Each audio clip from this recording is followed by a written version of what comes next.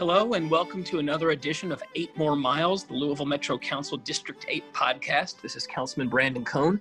It's Wednesday, October the 28th, and my guest today is my friend and colleague, District 1 Councilwoman Jessica Green. Jessica, thanks for being on the show today. Thank you for having me, Brandon. I appreciate you. So I want to talk about all sorts of things, of course, but for folks that don't know you, I just want to do some basic background about District 1, about yourself. Can you tell us about District 1 and the neighborhoods that you represent? Yeah, so District 1 is actually pretty diverse. And so when people think of District 1, they think that it's all West Louisville. It's not. We've got about 65% West Louisville, and then the remaining portion of it is the south to southwestern part of the area. And so we are at 26th and Broadway on the south side, all the way down to about 44th Street. And so in West Louisville, we've got neighborhoods like Park Duval, which is where I live, which is the former Carter homes. We've got neighborhoods like parts of Algonquin neighborhood. We've got Chickasaw neighborhood. We've got Alpha Gardens. And so we've got the Parkland neighborhood that we spend a lot of energy and time and money trying to revitalize. And then we pick up at Cane Run Road and we stretch all the way out to the Greenbelt. And so neighborhoods like Lake Dreamland that we have out there. And so pretty diverse. And so, you know, a pretty good mixture of Democrat and Republican, a good mixture of Black and white folks, diverse issues. There's not really a monolithic ideas or thought. And so we got a lot going on and it's a great place to be. Yeah, I mean, all the districts are so interesting and different from one another. And you mentioned some neighborhoods like Parkland and Chickasaw that are historic and beautiful. And, you know, neighborhoods like Park Duval, where you live, that have literally been transformed over the time that we've been alive. And then, you know, Riverside Gardens and the whole Rubbertown area, where obviously that's a setting unlike any other community in Louisville in terms of the industry and the environmental issues and the environmental justice issues you have to deal with. So super interesting district. And let me ask before we sort of jump onto you, I wonder about Park Duval. I've been to Park Duval before, right off beautiful Algonquin Parkway. I've been by your house to drop off cookies, I think, once. Yes, and I think I ate those cookies I ate those cookies all within 2 days, Brandon, so you're dead wrong for that. And I've taken the tour of Park Duval because I was, as somebody who's interested in just sort of urbanism, I was interested in one of these massive HUD Hope 6 projects, what it looks like when you really destroy or deconstruct a community, whether it had problems or not, and put something else in its place, and how those kind of planned communities work. And Park Duval really incorporates a lot of the, you know, some kind of best practice from a planning standpoint and green space and infrastructure and that sort of thing. How is living in Park Duval now that it's really matured into its own neighborhood? You know, the trees are not saplings anymore. Generations of people have grown up there. How does it feel? How do you like your neighborhood? It feels like a great neighborhood. Yeah, I've been here about 13, 14 years. I love it. This is where my kids have grown up. Now, with that all being said, Brandon, there are underlying issues, and some of the people who were formerly here when it was Carter Homes and Southwick, what happens to all those individuals who are displaced and taken out of their home, where there are literally generations of families that were here in Southwick and Carter Homes, and now essentially their neighborhood has been totally wiped away. And so I'm all for building and making communities better, in quotation marks. But I think that, you know, as we as a city, as we continue to tear down what some would view as substandard neighborhoods, we have to do some real thinking about the long-term effects on what it means for families and generations to come, and how we move people in an equitable and fair manner. Park Duval is, as you said, kind of a best practices. So we do have mixed income here. So some of the folks that were previously here, they were able to stay. There is subsidized housing, and we've got townhouses here and apartments that people that are on fixed incomes, some, a very small number, were able to stay, but the vast majority had to leave. Yeah. I did not know that. I was I was wondering about the displacement, and you know, I know you're very interested in fair housing and have a piece of fair housing legislation that you're working on. And I guess as there are still some of these legacy housing developments around the city that I think ultimately will be redeveloped, you know, how much work we have to do in terms of not displacing people. And it sounds like whatever we need to do going forward needs to be a lot better than was done in Park Duval. We just need to be thoughtful and deliberate about it, because again, you know, what happens after the ribbon cutting? I mean, there's people's lives that are really truly affected, you know, when they are perhaps sent from what was formerly Cotter Homes in Southwick, and now they're sent to maybe a Section 8 housing facility out on the outer loop. I mean, that can be very challenging for communities and families, and it sometimes can become difficult. So I think just being thoughtful and deliberate about all of that is something that we have to be intentional about. Well, good. I'm glad you'll be around for at least 2 more years to work on some of these projects that are happening now and just west of downtown and just south of downtown. But before we talk about you and your Metro Council, can you give us, just people who don't know you, a little bit about your background, your family, your education, that kind of thing? What sort of brought you to, you know, where you are today? Yeah, so I took office at the top of 2015, which is crazy. It seems so long ago because I still feel some days like a baby council person. My background is in law, and so that's how I make my living in my daytime job. And so I spent almost 10 years as a prosecutor. I was a prosecutor in both Hardin County and Jefferson County, where I was assigned to the domestic violence unit. And so I exclusively prosecuted felony level domestic violence case homicides, as well as prosecuted felony level sex crimes against children. Excuse me. Speaking of children over here, that's whining. And so now I've got my own practice. I've been in private practice. Sorry, guys. That's okay. You can just introduce us. Okay. This is Lennox. He is 5 weeks old. And so it is sometimes challenging to be a working mom and having a newborn. So I am understanding the plight of working moms even more right now, because he's too young to be in daycare. So he has been home with me while mommy has continued to try to work. So let us just be quiet. So anyway, if you need a real break, obviously, Jessica, you just let us know. We'll press pause. Okay, well, we're gonna try to get him calmed down. But so my daytime job, I've got my own private practice.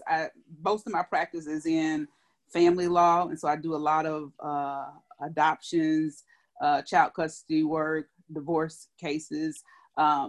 I also have 3 older kids who are adopted, and so that has been part of our journey. So we're pretty transparent about that. And so, you know, I never thought that I would ever run for office. It was never really on my horizon whatsoever.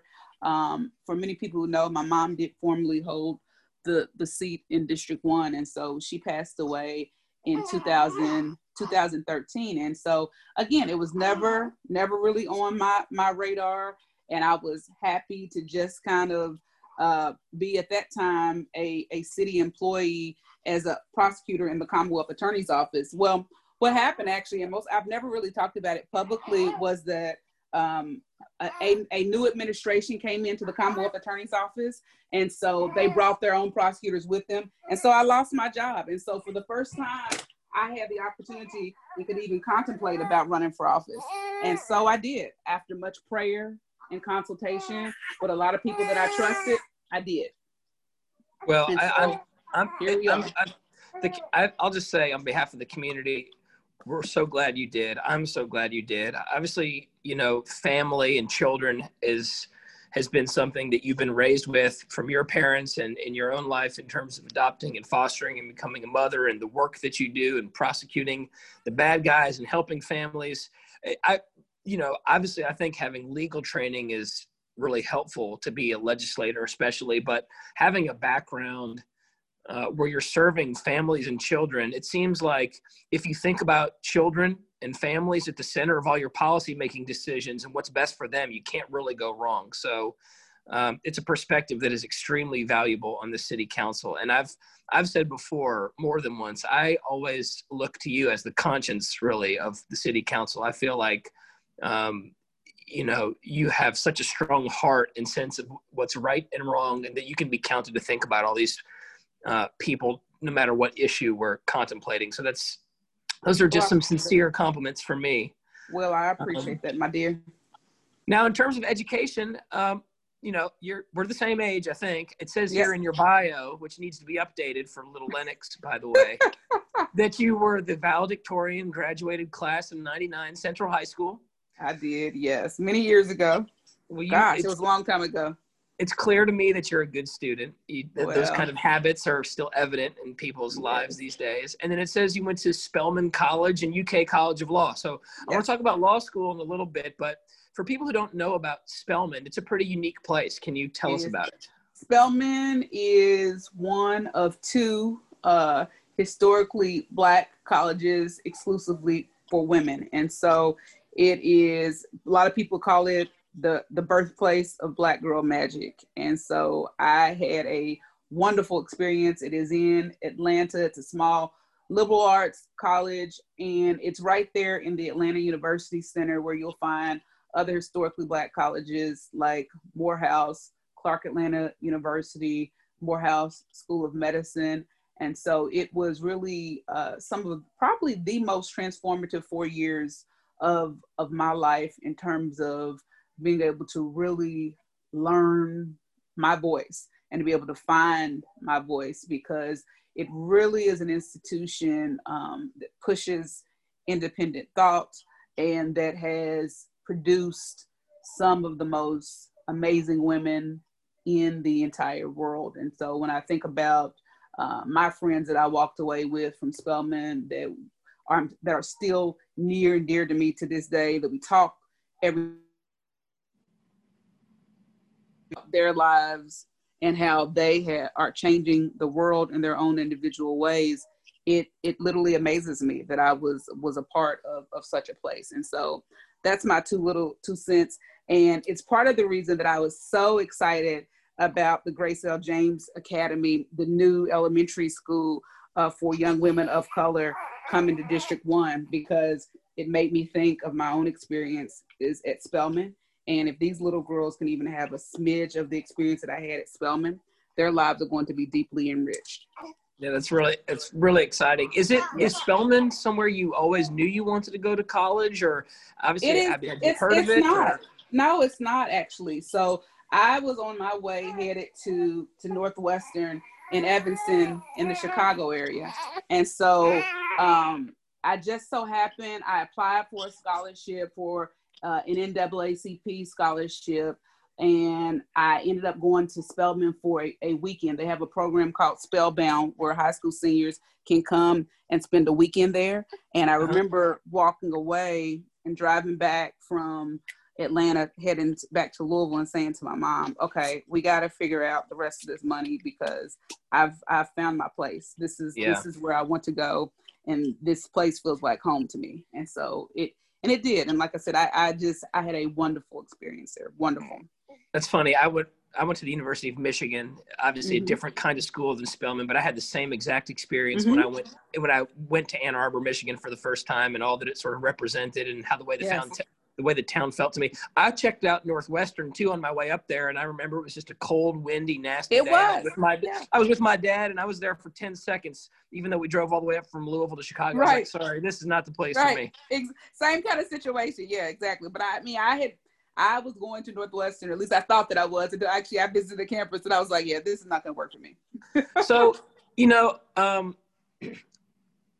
can you tell me a little bit about what it was like living in Atlanta? And maybe it's different as a college student, but I can imagine, especially now, as like I don't want to say middle age, but as an adult. Middle age, old, Brandon, yes. I'm the same. I'm older than you, Jessica. But as an adult, professional Black woman in America, I'm a white guy, but I've been to, when I go to cities like Atlanta, or Washington, D.C. or New York or wherever, where I see an unbelievable, thriving, professional Black middle class and upper class and other diverse populations that are not segregated like this. It is such a special feeling that makes me feel sad about our segregated community and how far we still have to go.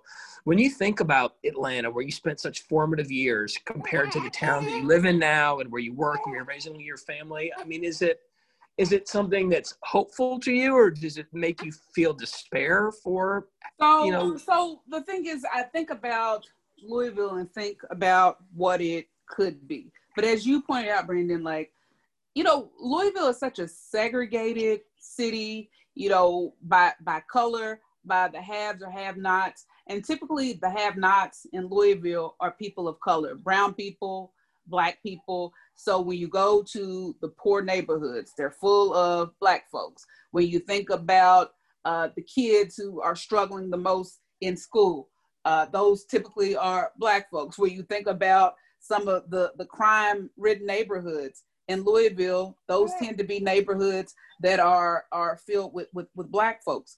When I think about Atlanta, what is so beautiful about it is that there is a thriving, not only Black middle class, but upper middle class, and that we see Blacks in leadership across city government. We see thriving Black businesses. I mean, it's the kind of place that, again, for me as an 18-year-old kid coming out of Louisville, that immediately felt like home. And so I tell people all the time, representation and images are everything. And so for me, being able to look around and walk into restaurants, that beautiful, restaurants, not just mom and pop kind of shacks that were owned by Black people as an 18-year-old kid, is something that really opened my eyes to the possibilities. And so when I compare Louisville to a place like Atlanta, it gives me hope when I think about the possibilities and hoping that the tide can begin to change. And again, whether that is going to happen anytime soon, I don't know, because Louisville still continues, as we know right now in particular, to struggle in major ways. And so I don't know. I don't know what the future holds for Louisville. I have loved living in Louisville my entire life. I have loved raising my family in Louisville, but right now we're in some very challenging times in our city, and I really don't know what the future will hold for all of us. Right, and it's obviously we work as legislators and policymakers every day to try to chip away at the status quo, and we understand that in order to have diverse and integrated neighborhoods and schools, you have to work on fair housing, you have to work on equitable investments, you have to work on, justice across the board, and you sort of have to chip away at an unjust city and society and allow it to take a different shape and form. But it's frustrating because it seems like all you can sort of do is chip away sometimes. And to see a place in a city that's thriving like Atlanta, it's no accident that it's thriving because everybody there has, opportunities to succeed, and it's a diverse place that celebrates that stuff. You bring up a point, Brandon, when you say, we understand. And unfortunately, I don't know if everybody understands that when we're trying to get to the root causes of issues, that we have got to make some significant change. And so for me, sometimes it's frustrating, and how I feel about certain things, frustrating, especially as we are dealing with certain legislation or certain policies and hearing certain comments from folks that just don't get it. And I try not to hold it against people because they don't have perhaps the same life view as I do and experiences as I do. But when I look at somebody like you, who is a white middle-class guy who seems to get it, it just increases my frustration as I listen to other rhetoric. And so again, that's a whole nother discussion about how I can get frustrated about certain things and some of the movement that I would like to see happen here in Louisville that it seems like people are completely resistant to. But again, I understand that change can be uncomfortable, but it's only with change that I think that we're going to be mobilized to see something really different and unique happen in this city. Well, I'm going to start to ask you about what's going on today and also what's sort of changed and what you've learned in your 6 years so far on council. But before we do, I can't skip over UK Law School. So did we go to law school at the same time? We did not graduate the same year. When did you graduate? I came out in 2006. When did you graduate? Okay. All right. So I graduated from 2008, and your bio online on your city council says that you graduated from 2008. And I was like, how is this possible? How do I not remember Jessica from law school? I could not possibly. Okay. 2006. I was going to say, I'm sure we would have been friends in law school. Yeah, exactly. For real. So, for me, I wanted, just like I asked you about Atlanta and how that was for you, I wanted to ask you about Lexington and about UK because, for me, that was not an uplifting kind of cultural experience. And I'm not trying to hate on UK or Lexington or the rest of the state or anything like that. But, I went from Louisville to Ann Arbor, Michigan, which is extremely liberal, diverse, beautiful, kind of college town. I lived in New York for a little while, in Washington, and Lexington. Lexington today is even a much different place than it was 10 or 15 years ago. Right. And so Lexington in the early mid 2000s, the law school was not, it didn't look like ivy and gargoyles. It was like on a busy road, and it was an old building, and I remember thinking that a lot of people in my class had totally opposite politics and viewpoints as me. Yep. And so I really struggled with, I don't want to say fitting in, but with just even, living in that place at that time. And I was a little older than some of the other college law students. I didn't go straight from college. So, I don't know. What was your experience like there, and what did you take away from it? So again, I'm a Black woman who at the time was, I guess, 22, 23, having come from Louisville and then coming straight from Atlanta. And so it was definitely a culture shock. I remember being in law school and being on the trial team, and at times being told by professors, your style is a little too aggressive, or so you need to just dial it back so that nobody will be intimidated by you because you can come. So that's the kind of thing that I was hearing at that time. So basically dial back, tone yourself down because, you're coming in as a Black woman and being too worked up. That's the kind of thing that can, make people feel uncomfortable. So just kind of whitewash yourself down a little bit and don't be so animated. So, and I remember at the time there were maybe 5 Black folks in my law school class that I can think of. And so all of them still near and dear to me today, but we had to kind of cleave to and cling to each other because a lot of people were coming from the background of, my dad, my granddad, great granddad are attorneys, and they were getting assistance on exams, and they already had jobs lined up in the summertime. And so the rest of us who didn't have all that, we just had to say we had to get it out the mud and just kind of just scrounge along until we got a break, or we had to make our own break. And so I have, prided myself on, whatever little bit that I have kind of done in life. It hasn't been anything that has been easy or anything that anybody has rolled out a silver mat for. It's just kind of, and it's not been because I'm so smart. It's just been because I'm bullheaded, and I'm just going to do it and not going to take no for an answer. And it's both of those things. It's like, you're plenty smart too. And obviously I don't know learned something at law school. I was going to, someone came in and complimented me to our office to say after the use of force ordinance and sort of our presentation the other day, which, you and I did not really orchestrate. We sort of texted to each other and said, you go first. They said, you have really good chemistry with Jessica. And I think that's probably true just because of maybe we both have some legal training or we work on things together, but you know. Well, I tell you what, I am, and I'm not just saying this because I'm on your show, but I am going to truly, truly, truly miss you. And I'm saying this publicly. I don't think that anybody else on the council has your attention to detail. Talk about me just kind of being bullheaded and just kind of when you are digging down into something, you are just going to laser focus on it until it is done.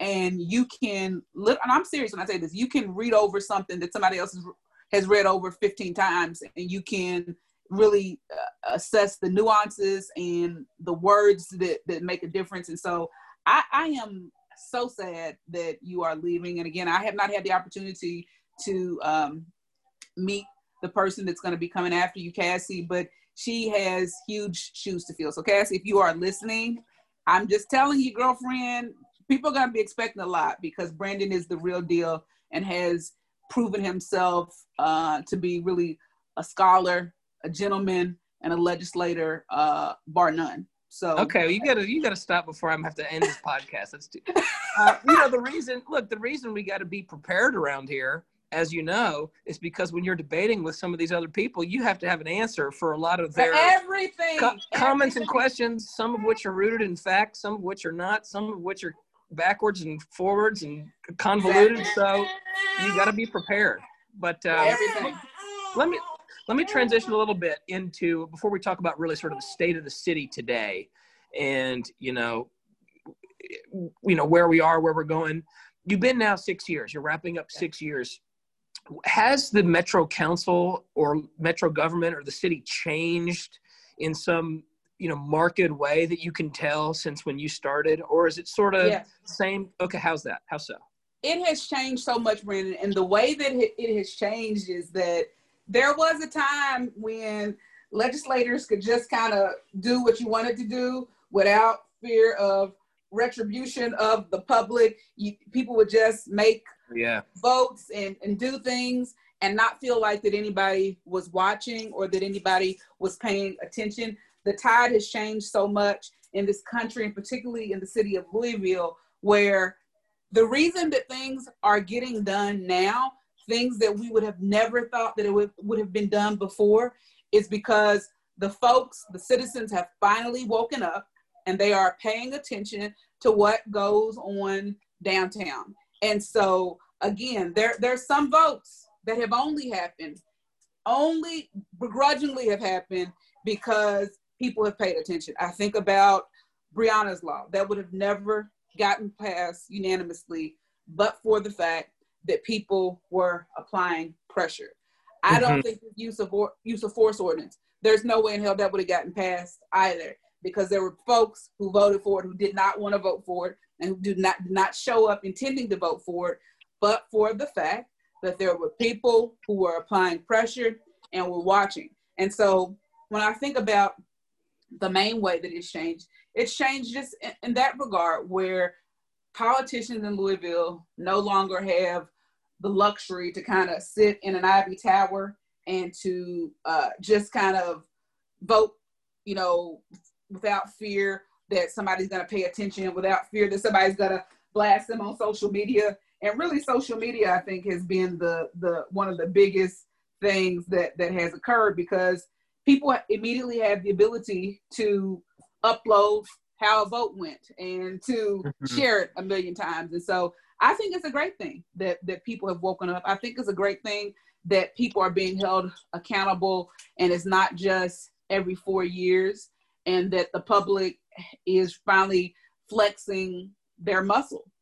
Yeah, I agree. I mean, I think it's clear that we still need to develop some tools so that lawmakers have better listening and better dialogue with the public. And I think the public, has a lot to learn still, just in terms about the process and how the law works. And, there's a lot of education and learning to be done on all sides, but I agree with you. And I think, and then thank the public, who really does deserve a lot of help and assist for helping us get some of these changes across the board. You're the chair of the Public Safety Committee.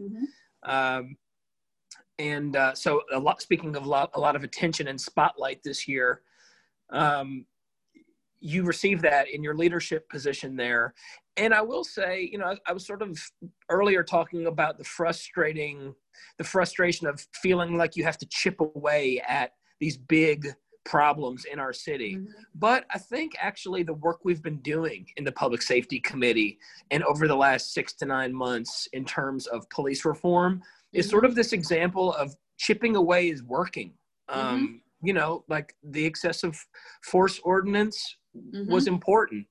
Breonna's Law was important. It's right now we're talking, it's 10:30 on Wednesday morning. This afternoon at 3:30, we have another Public Safety Committee where we'll be debating the Civilian Review Board Inspector General ordinance and another ordinance that I think you're maybe co-sponsoring that has to do with, is it drug in your analysis of police? Yes, the resolution, about drug testing of police officers. And so I would say that, you know, 2020 has been a big year in terms of some legislation that we have seen, legislation that I would have never believed that would have gotten passed. And so I've said from the beginning, since I was on council in 2015, that public safety is and has always been my top priority. I will say, however, that as I have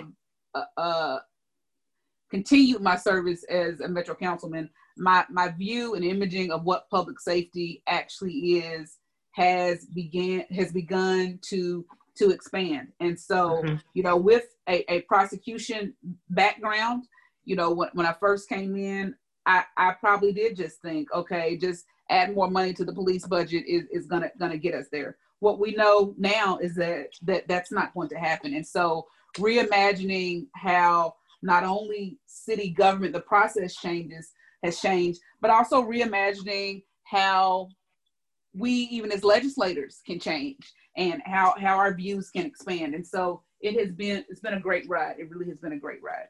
You know, I would suggest even, I mean, you know, I won't be around for this, but it seems to me even that the Public Safety Committee itself should really be broken up into 2 committees. You know, we have 1 hour every 2 weeks to talk about police, fire, EMS. And it's not enough. It's not enough. It's not enough time. It's really not. Right. You were starting to talk about understanding public safety more broadly. And I know by that you also mean public health issues, you know, Absolutely. Mental illness, addiction, and some of those things that go into public safety. And so what I was going to ask you is, I could imagine a committee structure where fire and EMS and emergency services and public health are sort of discussed, and then where police and corrections and the courts are sort of in their own criminal justice committee or some other thing like that. Because it seems to me like even though there's sort of a disconnect and a divide sometimes politically and otherwise between the legislative and executive branches, there is just a chasm in terms of the divide between the judicial branch and the courts and local government. Is that, do you agree with that? And do you have any idea how we can start to bridge that divide? Because so long as the judicial branch is just kind of like this other thing, we're never going to be able to solve these, policing. We're not. I think that what is so important is that we continue to promote and that we continue to elect judges that are willing to even have the conversation. Because as we know, obviously with the separation of the different branches of government, we don't really have any control in quotation marks over them. But one of the ways that what we can do is to encourage the electorate to pay attention, because people don't pay attention to that down ballot. But some of those races, they matter more in ways so much more than who your president is, who your governor, who your mayor is. But I think that, right now we've got some pretty good judges on the bench, and that for me as a person who practices in the courts pretty much every day, I'm able to have some good conversations, and there's slow reform that is occurring over there in terms of policy and procedure. And I think we've got to continue the conversations and the public conversations with the judicial branch, because again, so much of that is cloaked in privacy, and people just don't know what's going on. They don't know who their judges are. They don't know anything. And so we do have to do a better job of educating. Yeah, that's one of the things I'll be watching when I'm not on the council anymore, to see how we engage with the courts, to see how we engage better with the schools, you know, the things that are so vital that we don't like literally control. And so sometimes we're a little not standoffish, but we sort of abdicate a little bit of the responsibility for it, and we can't do that. We're getting close to the end. I know we've got about 45 minutes total, and, you know, we haven't really commented on, you know, the Breonna Taylor case. We haven't talked about COVID. We haven't talked about, you know, really all these tragedies and crises that are converging on the city at the same time. We're coming towards the end of the year. We're about to have the presidential election. It seems like we're at a very pivotal moment. I'm rolling off. You've got another 2 years, but you're also, your life is changing. We talked about a new child in your family and all those other things. Sort of, where are you mentally right now, besides just exhausted? And you know, but I mean, and just in terms of, you know, in a lot of ways, I really think your perspective of all my colleagues is, you know, about as valuable as any individuals, just because of all the combination of your, you know, all the combination of what makes you you.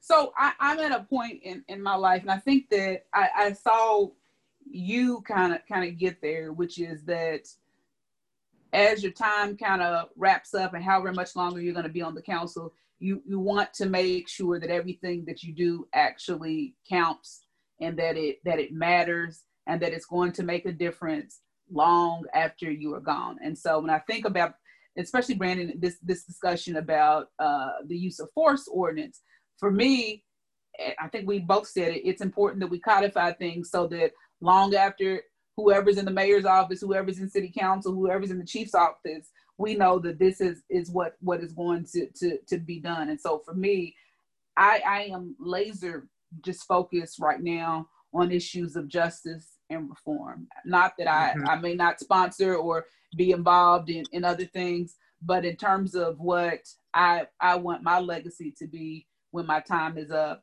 I want it to be one where somebody can actually say, okay, this is what we can look at, and that we can identify policies and procedures that were changed while Jessica was on council. But really, if it's not about justice and reform right now, I don't have much energy or time to really spend much conversation on it. I think that, you know, we've got a lot of issues that are still coming up. We've got the Fair Housing Ordinance that is coming up, and that we will begin discussions on. It's not going to be on today because something else is in front of it, but 2 weeks from now. And I look forward to sharing with colleagues how we have really revamped the Section 8 program here in Louisville. And we've got HUD to buy in, and how we're going to be providing incentives to landlords who are taking Section 8 clients. And so this is something that is unheard of, but it's something that I'm proud to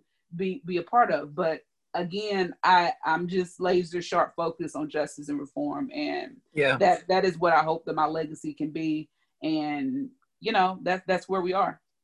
And, you know, and there's one thing that I've always thought about. And I mean, I think you're right. Justice has to be the central value of this city for generations to come. I mean, me and you, we've been around since, you know, 1980 or something, until 2060 and beyond. Justice has to be at the center of everything we do in this community. And it's not just to repair wrongs from the past. One of the things that I really believe in terms of like cities and economic competitiveness, and like the world we live in, where we sort of watch other cities, you know, take our jobs. You saw Papa John's move their operations to Atlanta, right? We are never going to be able to compete with other places. We're never going to have the weather in San Diego. We're never going to have mountains and the ocean. We're never going to be the state capital. You know, we're never going to have some of these things that are unchangeable. And so you can't compete against cities like Atlanta and Chicago and New York and LA in sort of the traditional sense of competition. And you can only control the things you can control. And so part of the reason I think that like our laws matter, and I hate when some of our colleagues say, you know, this doesn't matter what we're doing anyway. This is just nothing makes me more angry than that, is that is what we can control here. And so I really feel that, like, if you create a city where the laws create a place where the rule is like justice and equality and openness and then you have a city where that's reflected in the culture, it's reflected in the art, it's reflected in the kind of businesses. When those are the values that your place is all about and built on, that's what attracts people in the world that we're living in. You know, where other cities are all basically the same. What's the difference between Omaha, Nebraska, and Louisville, Kentucky? Right. You know. Well, you brought up a good point. So I was very proud. We were able to pass that LGBTQ procurement ordinance earlier this year, and so we added LGBTQ individuals to the procurement process, where we're saying basically as a city, we are going to be intentional about making sure that these individuals, that we actually secure them for businesses in the same way that we do women and minorities. And so when I talked to a couple of other folks about that ordinance, I said, you know, it just makes good business sense. I mean, we cannot compete with cities like Nashville or Cincinnati if we are not going to say that we're going to be a progressive and open city for all people. And so that's why we have continued to lose people to the brain drain, and we need to attract some of this talent back. And so the more that we can make Louisville an equitable city that is open for business, that is open for life, that we're trying to create Louisville to be a good place to live, work, and play for all citizens, the better it is for all of us. And so, you know, it's my hope that, again, while we work on sometimes what I view to be sometimes frivolous things in government or on the council, that we really focus on, again, issues of justice and just bringing Louisville up to par so that we can attract talent, so that we can keep talent, so that we can make everybody feel safe. Yeah, and I'll just be explicit. Like, it has to be racial justice because, you know, the city every year, and rightfully so, you know, we get 100% score on the Human Relations Commission test or the Human Relations Committee rankings, and this is an extremely friendly community, the LGBTQ community. I went to the parade, the Pride Parade last year, 2 years ago. I can't remember where it is, where it starts on Market Street and it goes down downtown and winds around down Preston Street past River Road. I was blown away by the amount of support for the Pride Parade, and it was an inspiring, uplifting thing. And I thought to myself, is this what would happen if there was a Black Pride Parade? Would the city of Louisville come out in tens of thousands of people, corporate sponsors cheering? If it was Louisville's Black community out in a show of force like that? And it's like, until we get to that, where that's the kind of level of celebration and pride we have, you know, especially it's a racial legacy of injustice that has to be explicitly put front and center. And so, you know, as we wrap up, I'll just, you know, I'm going to miss you too. I'll say that. I'll be around some, but, you know, it's really important, the example that you're setting for other people who are going to fill your seat and my seat and our seats when we're done, and to our colleagues and just for other people in the community that are watching. So I have a lot of confidence in you, and I know you're going to continue to do a lot of good things while you're on the council. And I'll be making sure that I send you cookies to your house to make you get fat, since that's what you wanted to do to me. So yeah, right. I'm gonna start working out as soon as this council gets over. I'm gonna start running. You'll see me, you know. Listen. Anyway, okay. Well, I think we're out of time. So, Councilwoman Jessica Green, I will see you in committee this afternoon, and thanks again for being on the show. Thank you guys for having me. I appreciate you. Thanks for listening to 8 More Miles, the Louisville Metro Council District 8 podcast. I'm Councilman Brandon Cohn. Please stay in touch with our office. Visit our website at www.tinyurl.com/cmcohnd8. And once you're there, please subscribe and stay informed to receive our bi-weekly e-newsletter.